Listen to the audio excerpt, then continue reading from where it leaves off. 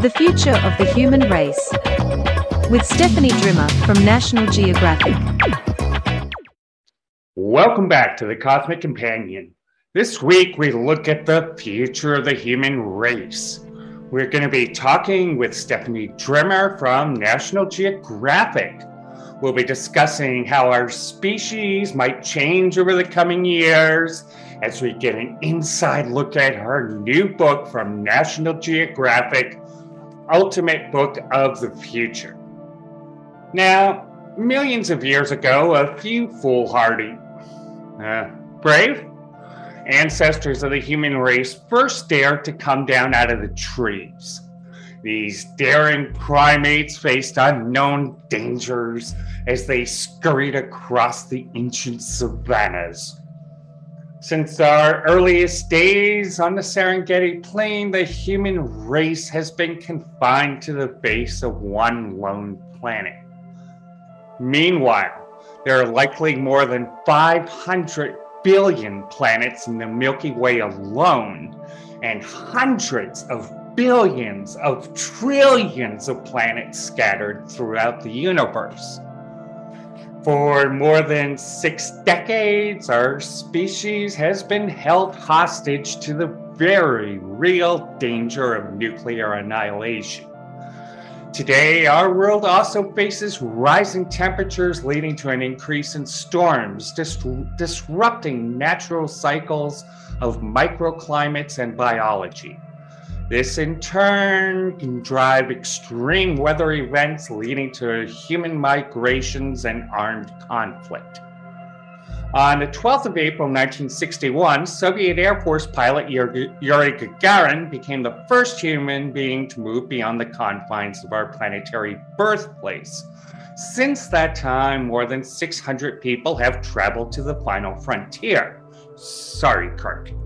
The International Space Station has been continually occupied by human beings from dozens of countries since November of 2020. Now, in the next couple decades, hundreds or thousands of humans may be living in space stations and habitats on the face of the moon and Mars. For the first time ever, our species will be provided a refuge in case of planet-wide disaster. At the same time, evidence may be found for life on another world. The laws of chemistry and physics, particularly the intricacies of water and carbon, make life among the stars a near certainty. The first signs of extraterrestrial life may have already been collected by the James Webb Space Telescope. Roughly 8% of observation time for Webb will be spent studying just one solar system, TRAPPIST-1. There, 7 rocky planets huddle close to a small, cool star. At least 4 of these planets may have climates suitable for liquid water on their surface. Now, by breaking light up into rainbows or spectra of light, astronomers are able to determine the chemical makeup of stars, nebulae, and the atmospheres of planets which just happen to pass in front of their parent star as seen from Earth. Now, high concentrations of certain molecules, notably oxygen and methane, are likely to be found on worlds teeming with life. Such a finding could reveal evidence for even the most primitive life forms on another world, similar to those microbes which populated Earth for more than 2 billion years before the first multicellular life. The first data being recorded right now by the James Webb Space Telescope are ideally suited to finding this evidence. However, there's always a however. If such alien atmospheric anomalies are found, the findings are going to need to be confirmed time and again before any such pronouncement is made. Why? Hello there. Now, seeing chemical biomarkers in the atmospheres of other worlds will still be a far call from the certainty of a close encounter of the third kind, featuring a flying saucer landing in Times Square. But this first sign of extraterrestrial life will suggest to us that we are not alone in the universe, changing the human race forever. As we find life among the stars, we're also likely to find sentient beings of our own creation, artificial intelligence. Recently, an engineer at Google was relieved of duties for claiming artificial intelligence developed there, called LaMDA, developed self-awareness. Such claims were refuted by the internet giant.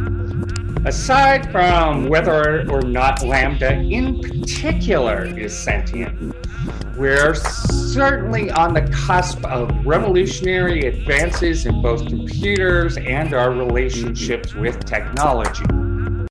Looking deep into the universe, we see backwards in time.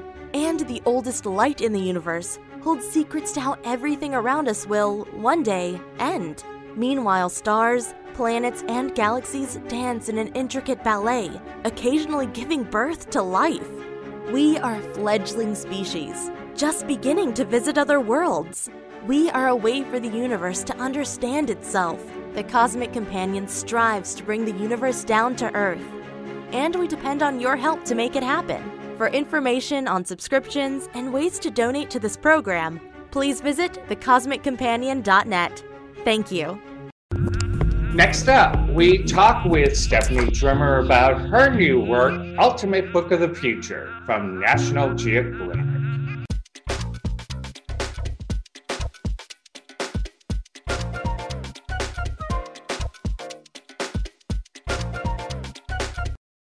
This week on The Cosmic Companion, we're delighted to be joined by science writer Stephanie Drimmer. She is just put out Ultimate Book of the Future from National Geographic Kids. Fantastic work. And we're going to talk to her about her ideas of what the future might look like. Welcome to the show, Stephanie. Thank you for having me. Yeah. So first of all, what is it that inspired you to write this book? So the idea was, let's not show kids what might happen 100 years or 200 years from now. Let's talk about what the world is really going to look like in maybe the 2050s when kids reading this are adults. So pretty much all of the tech in this book is really happening. It's got prototypes, patents, teams working on it.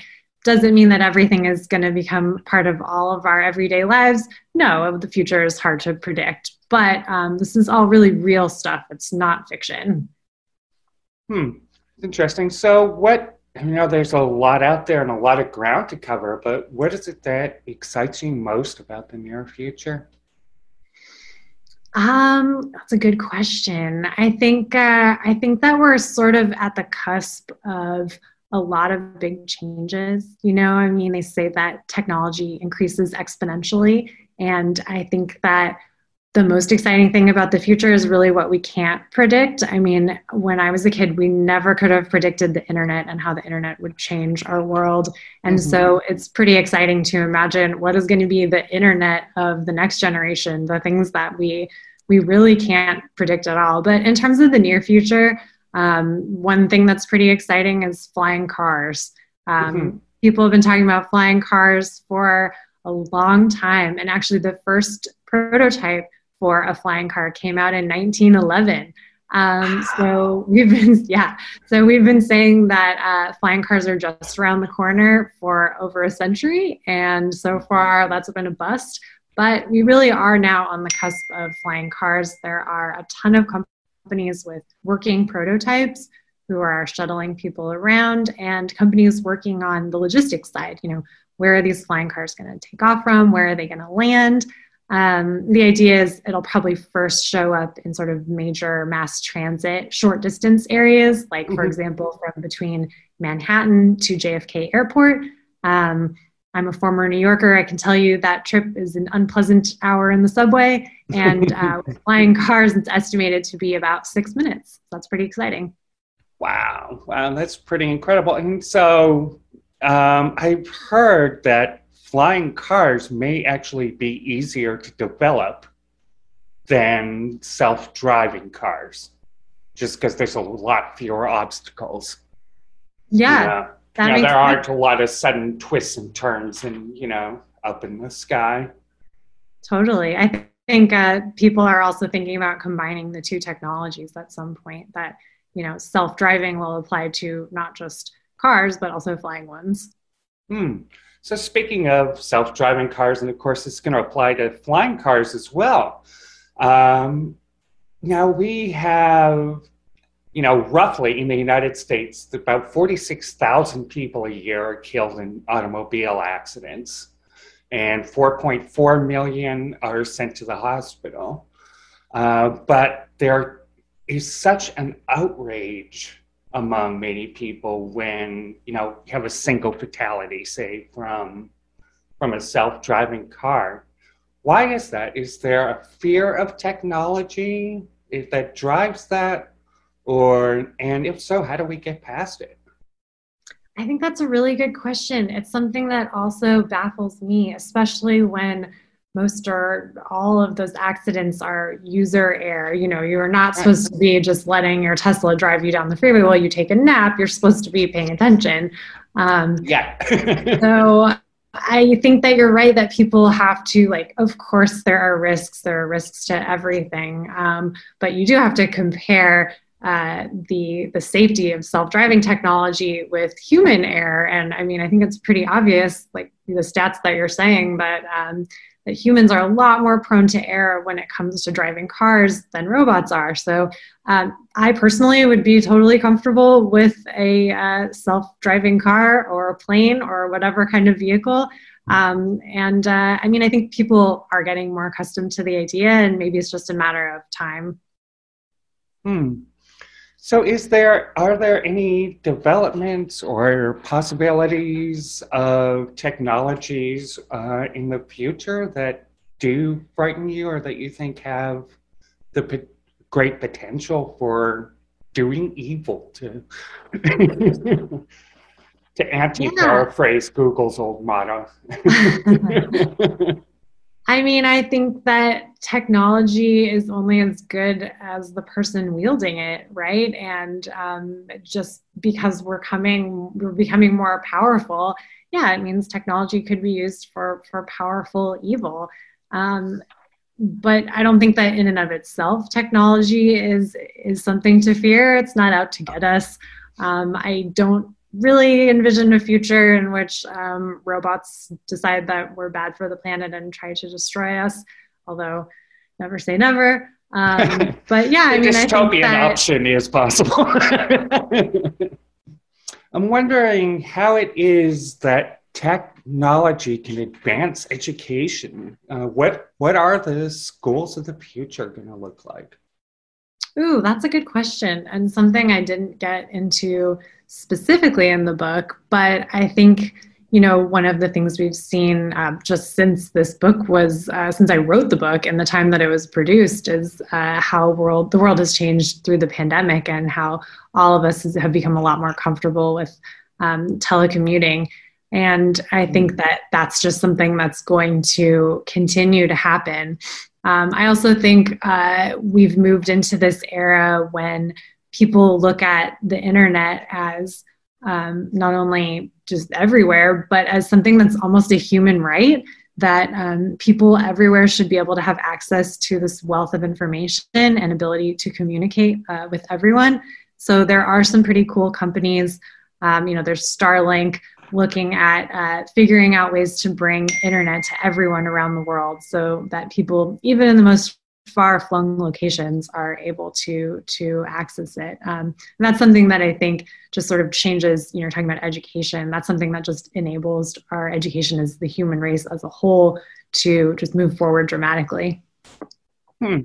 And so when we have, there are a lot of possibilities what could happen in the future.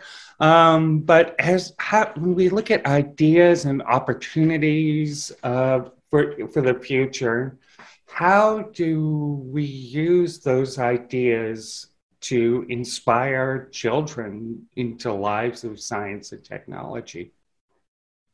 Yeah, I think they're already doing it. There are a lot of inventions in this book are things that kids have come up with. There's a really cool device that's able to collect trash from the oceans that was invented by a kid. And I think, there's a lot of other technology centered around kind of saving the planet. What can we do about trash in the oceans, about climate change, about plastics piling up? And a lot of people and kids too are working on technologies to be able to solve those problems. In addition to measures that we all need to take, reducing waste and energy loss and all of that. So I think that kids are some of the most inspired people when it comes to the future. Absolutely. Totally agree with you. So one of my favorite parts about your new book is future fails. Technology we might all be hoping for, but probably isn't going to happen. So what is your favorite future fail, Stephanie?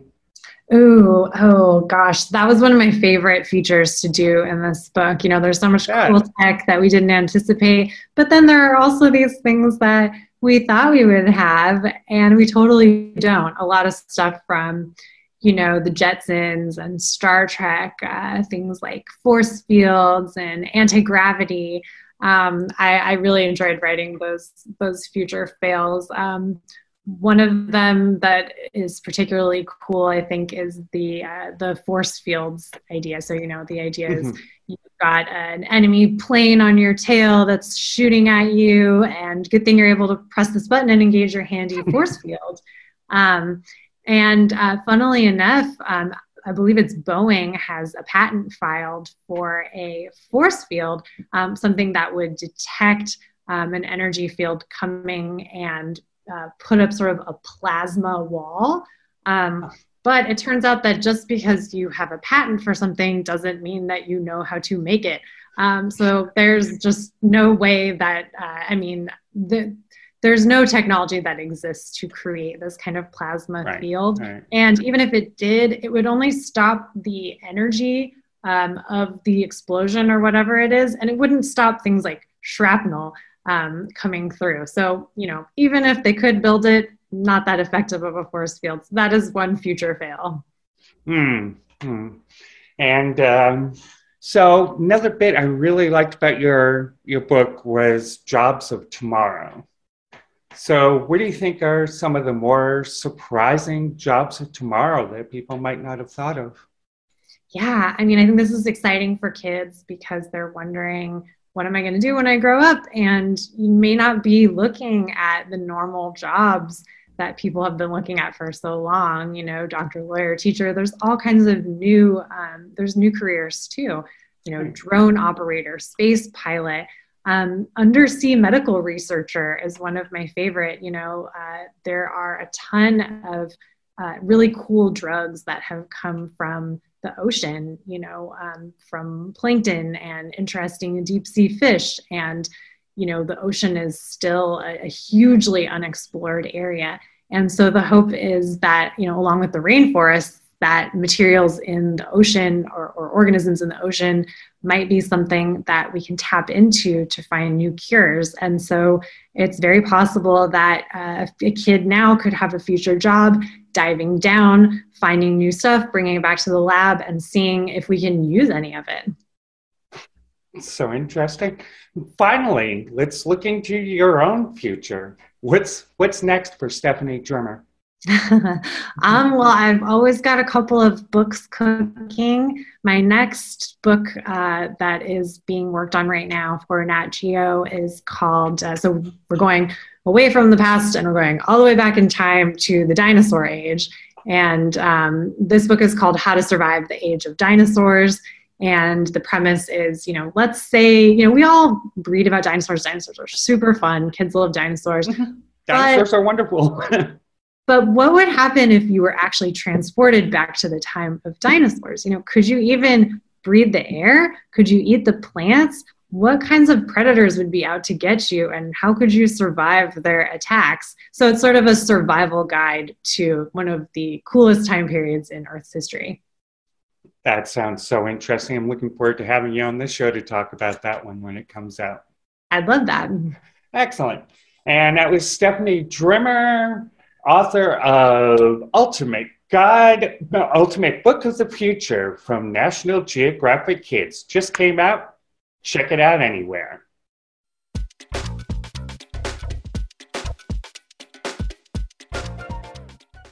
Now, if our distant hominid ancestors had never ventured out from the safety of their homes in the trees, modern humans might never have evolved.